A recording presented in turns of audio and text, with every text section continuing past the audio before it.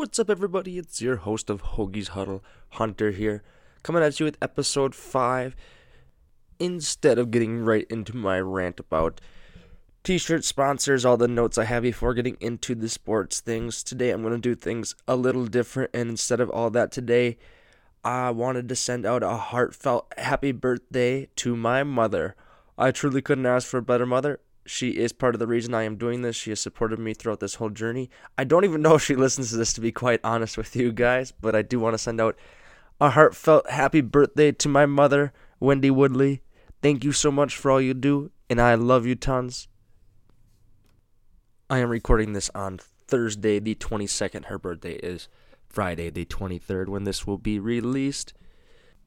Again, thanks for checking in to this episode of Hoagie's Huddle. I appreciate you guys a ton. If you could please subscribe, rate, review, it would mean the absolute world to me. That helps me a ton, and I appreciate that a lot. Getting right into it with our Minnesota Golden Gophers, just want to touch base on a few things with a couple different sports. We are going to be starting with our men's hockey team. Don Lucia did announce he will be stepping down from the head coach position after 19 seasons. I just wanted to give a little shout out to Don. Thank you for your great 19 years. It just shows what a class act he really is, stepping down from the position when he knew it was the right time. I have not heard anything regarding a new head coach with the team. It is relatively early. I will keep my eyes and ears peeled for stuff on that. I also wanted to give a quick shout out to the men's baseball team with the series win over number 9 TCU. Great work, boys. TCU is one of the more well-known Division I men's baseball programs, so that is a big series win for our baseball team. Another thing I wanted to mention quick before I move on from our Golden Gophers is Ethan Lezak, 125-pounder for the Gophers, ended up taking fourth at 125 pounds. Congrats to Ethan on a great season. Look forward to watching you again next year and the rest of the Minnesota Gopher wrestling team. And moving on to our Minnesota Wild segment of this episode of Hoagie's Huddle. Our Wild currently sit at 41-24-8. We are going into Saturday's game with that record. We play Nashville on Saturday night at home. Coach Boudreau is going for win number 500 in his career. I wanted to touch base on the last week for our Wild and also a few news and notes I have regarding them. One thing I did want to mention is Eric Stahl. I got a chance to just peek at his numbers again after this week. 71 points, 39 goals. What an incredible season Eric really is having numbers-wise. We haven't seen numbers like that in Minnesota for quite a while, and it is sure fun to watch. Going back to this week, I'm going to go back all the way to the Las Vegas game that I previewed last episode. The Wild came out with a 4-2 win over Las Vegas. Huge win. Jason Zucker scoring in his return to his hometown. He is the only player in the league from the state of Nevada. The Wild had lost 2 in a row and 4 out of the last 7 going into this game, so this was a big win for them against a hot team. Stalock had 26 saves. He played really well. Eric Halla, former Minnesota Wild and Gopher, got his 28th goal for Las Vegas. Also got an assist that night. Eric has been playing some good hockey for them. Scoring for our Wild are 4 goals. Zucker, Dumba, Coyle, and Parisi. Parisi's was an empty netter.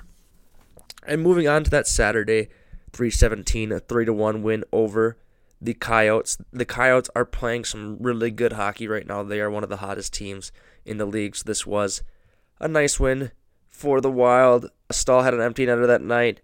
Nino scored. Foligno scored. It was an overall good game for the Wild. Don't have too much for you guys on that game. And then moving on to the 19th, our loss to the Kings at home, 3-4 in overtime. We played some good hockey that game. Eriksson Ek had the goal late in the third to take the lead. It only took LA about a minute to return the favor on that and tie the game up. Ryan Carter got his second goal of the game in overtime. He has been playing some incredible hockey since returning from injury, and look for him to make an impact in the playoffs. In that game, also scoring Zach Parisi, Eric Stahl. A few other little news and notes and stats I saw regarding the Wild. Just some overall thoughts. With Spurgeon out with his hamstring injury till the playoffs, we really need Ryan Murphy to step it up big time. He's been playing a little bit better, especially against the Kings. He played solid, but overall, we need his level of play to step up immensely. It's hard to replace a first-line defenseman. It is interesting, the Wild ranked second in points in the entire NHL by defensemen by our Blue Liners. So that is nice to see the Wild defensemen playing well and scoring points. Hopefully our Minnesota Wild can continue to play good going into Saturday against Nashville and help Coach Boudreau achieve win number 500. And moving on to the Wolves segment of this episode of Hoagie's Huddle, I wanted to touch base on our over 500 Timberwolves. They clinched a 500-plus season for the first time since 2004. Congrats to the Timberwolves on that. That is a great accomplishment for this young team. It was expected, but it is also nice to see them follow through and have a winning season for the first time since 2004. A few things I wanted to touch base about this team before I get into this past week. A few interesting stats and notes I took, kind of out of order, but just interesting in general. The Timberwolves are last in the NBA in three-point attempts. The Wolves are 5-5 without Jimmy Butler. Wiggins has gotten 20-plus in 9 out of the past 11 games, going 21 for 45 from three-point range in that span. The Wolves are 9-3 when Jeff Teague has 20-plus points. 2 out of the 11 remaining games are against teams currently in the playoffs. Philadelphia and Utah are those two teams, and we are a half-game difference between them. Jimmy Butler's rehab is doing well, and he does plan to return for playoff time still. Derrick Rose's sprained ankle is not considered serious, and he is considered day-to-day.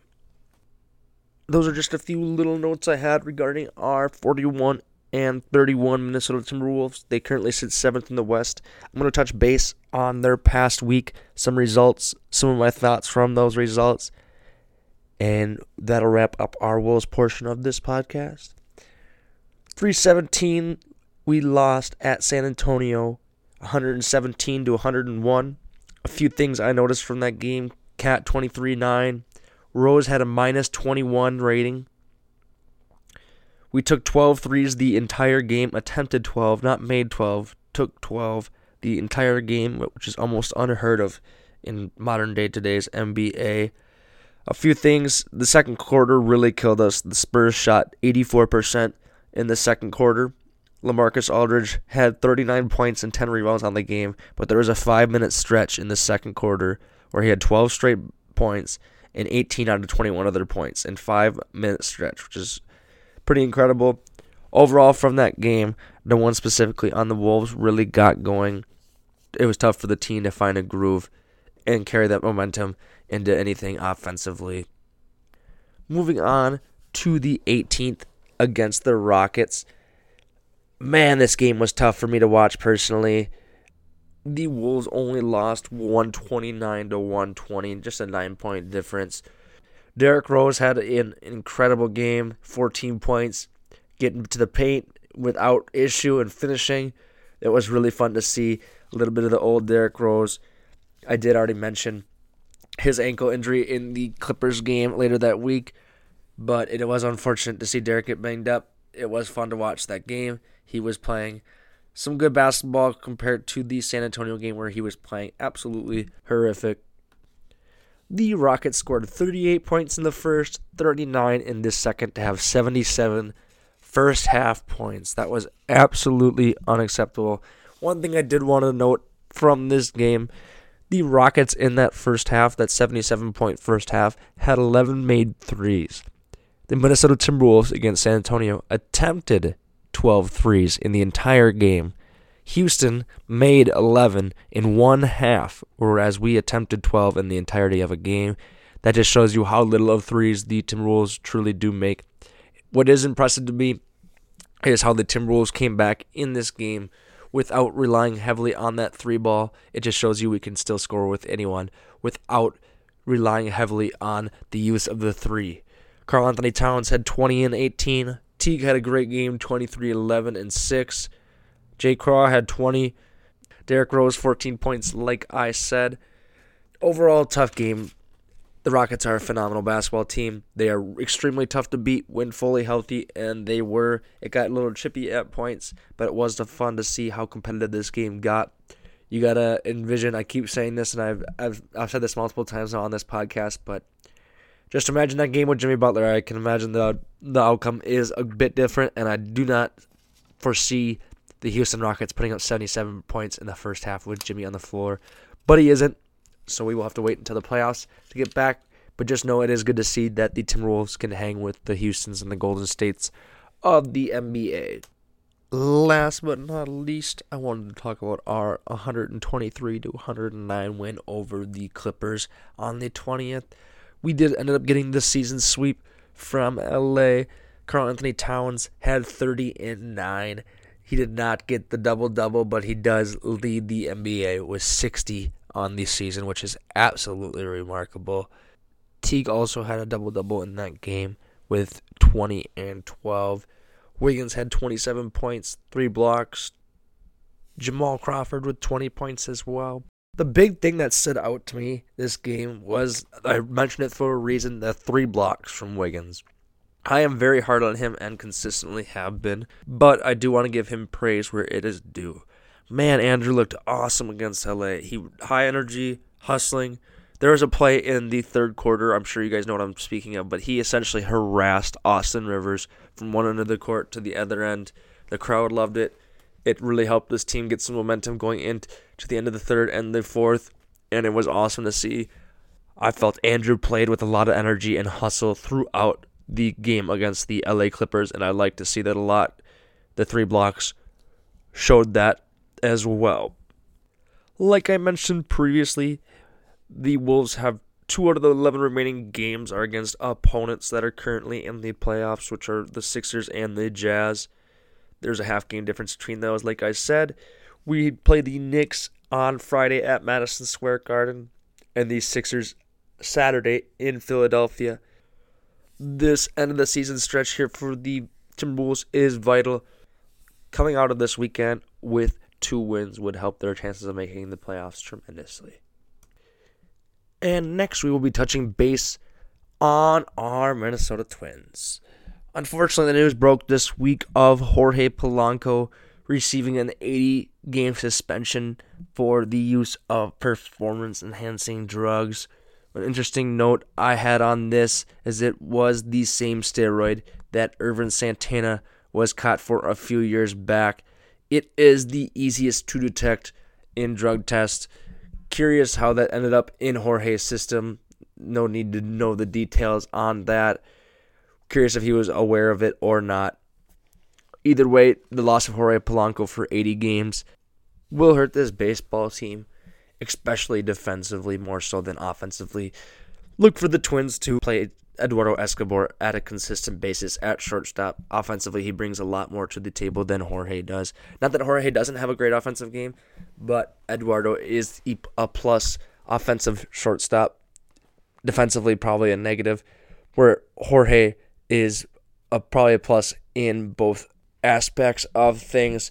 Look for Adrianza to be the only utility infielder the Twins carry this season, and to fill Jorge Polanco's spot on that roster, I could see Zach Granite taking that. He has had a nice spring, making an incredible catch earlier today against the Yankees.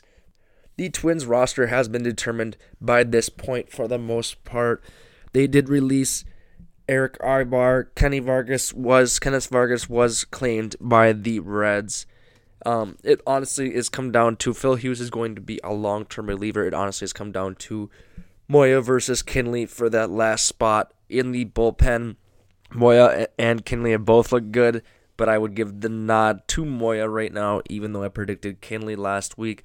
After this past week and what Moya has done, I do see him getting it, especially as he has seen more major league level bats rather than the minor league level bats this spring. It also was announced that Jake Odorizzi will start as our opening day pitcher this year. I look forward to seeing Jake go out there and pitch consistently. It will be fun for him to get that opening day nod. That's always a cool feeling and a big deal for these guys as pitchers. They will be sticking with the 4-man rotation I did mention Phil Hughes will be going to the bullpen as a long relief, kind of like a Dylan G role at the end of the season last year. That was vital to the Twins' success, having an arm like that in the bullpen. A few news and notes regarding the Twins that I also had for you guys. It looks like late May for Trevor May. That is only when he is eligible to return. It does sound like he is ready to go right now, but the Twins put them on that 60-day DL, and he will not be able to return to late May. And I do believe they did that with intention because they do not want to rush his injury as he has had an injury-riddled past. The word on the street is Ervin Santana is doing very, very well and will be back much earlier than we figured. It looks like early to mid-May now rather than the June prognosis that I gave you guys previously on an earlier episode. That is great news for the Twins. We can get back to that 5-man rotation. Right now, that rotation, just to remind you guys, is Odorizzi, Gibson, Berrios, Lynn, and then Ervin Santana will be joining in the month of May. I am curious to see with Jorge going out if we are in the market for a shortstop. I doubt that highly, but with a few decent shortstops on the market last year, like the Jonathan VR of Milwaukee, it's just a name that comes to mind. I could see the Twins offering or potentially doing something in that department, but Jorge will be back in 80 games, and I do think the Twins should be able to get by just fine without him. Tyler Duffy, Alan Busnitz, both will be going to AAA Rochester. It will be interesting to see how they do there and the movement of pitchers from the AAA level to the MLB level throughout this season. I do feel like there will be a lot of roster moves. Hopefully not due to injury, but due to exceptional pitching at the AAA level. Our roster is essentially set. The roster I gave you guys position player-wise last time is exactly as is. The only difference would be that Zach Granite would make it instead of Jorge Polanco, and then they will figure out what to do when Jorge is back in 80 games. And moving on to the Viking segment of Hoagie's Huddle, I wanted to start off with the Sheldon Richardson signing. Previewed it a little bit last week, told you guys that it was going to be happening, and it did. 1 year, $8 million base, up to 11 with incentives, 27 years old, 6'3", 295-pound, 3 technique. Man, I hope you guys are as excited as I am. This guy is the perfect fit for our defense. I couldn't say it anymore. This guy has missed 2 games in his 5 seasons as a professional football player. Due to injury, he has missed several. Due to suspension, he has had some off-the-field issues, but that has not happened in the past 2.5 years. Sheldon is unique in what he brings to the table. He was a first-round pick the year we picked Sharif Floyd.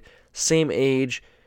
He was the defensive rookie of the year that year in 2013. Last year, Sheldon had an 83.8 Pro Football Focus rating in 2017. He will impact this team tremendously, like I said. And what this ultimately does to our defensive line is you have to envision, they're all 4 players, if on any other team, would be double-teamed.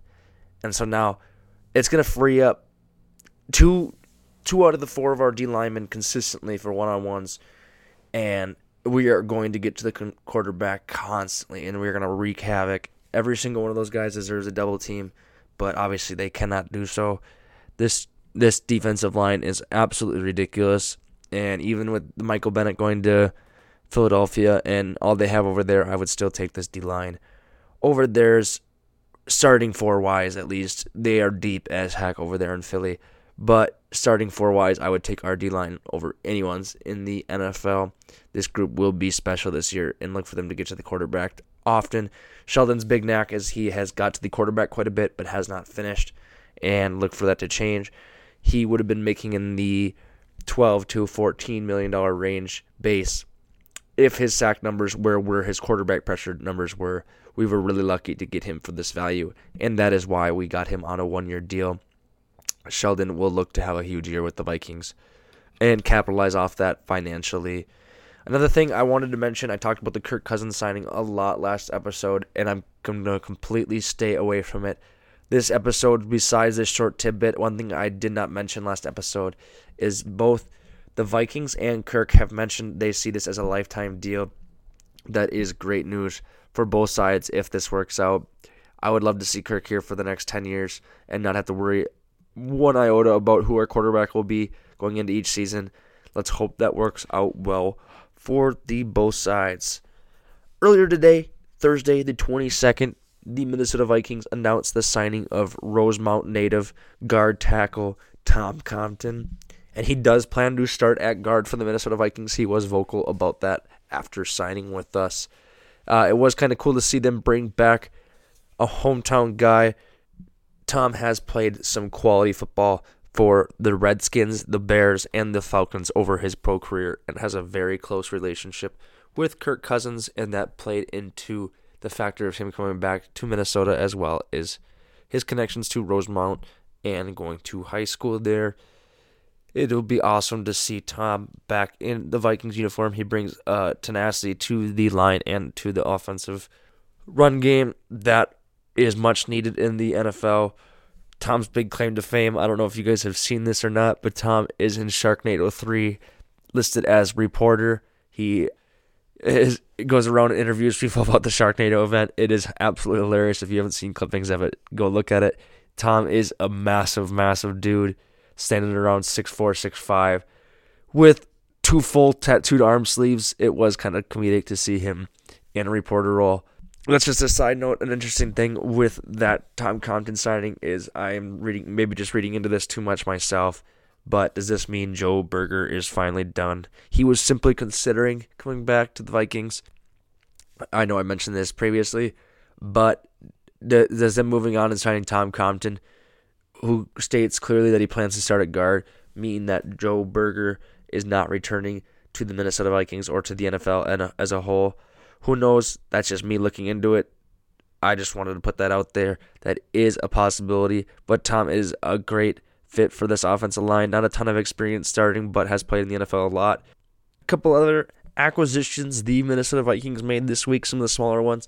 I just want you guys to know, when you see the Vikings are quiet the remainder of free agency, do not worry. A lot of the money was allocated to Sheldon and Kirk, and they will allocate another $6 to $7 million of the 22 left to signing our draft class. So look for re-signing a lot of internal guys and these small free agents as well. They will bring in a few, don't get me wrong. Look for a lot of it to be focused on re-signing Tom Johnson or Shamar Stephen, Nick Easton, Terrence Newman, and a few of the other guys we do need to bring back. We did bring in a new long snapper today as well, Nick Dooley. I'm not going to touch base on that signing too much. We also did sign Josiah Price, the tight end. He was in camp last year. Look for him to be another camp body at tight end. He was solid in camp and provided a nice, reliable option for us in the preseason. Quick update too, Easton and Eiflin's rehabs are going well. The Vikings did put a second-round tender on Nick Easton and look for them to retain his services. He was excellent in the run game and pulling specifically that outside zone blocking. Nick Easton excels at. He is one of the best guards in an outside run scheme in the NFL. Another interesting note regarding our offensive line, Jack Muhort of the Indianapolis Colts did visit here. He decided to remain in Indy. Just an interesting side note, he was visiting here when Kirk and Sheldon were visiting. Moving on from our offensive line specifically, a few notes that I wanted to mention about our Minnesota Vikings. It did become public today that week 1 on our schedule, we will be returning to the city of brotherly love, the wonderful, warming, lovely, lovely, lovely humans of Philadelphia that treated us oh so kindly last time we visited.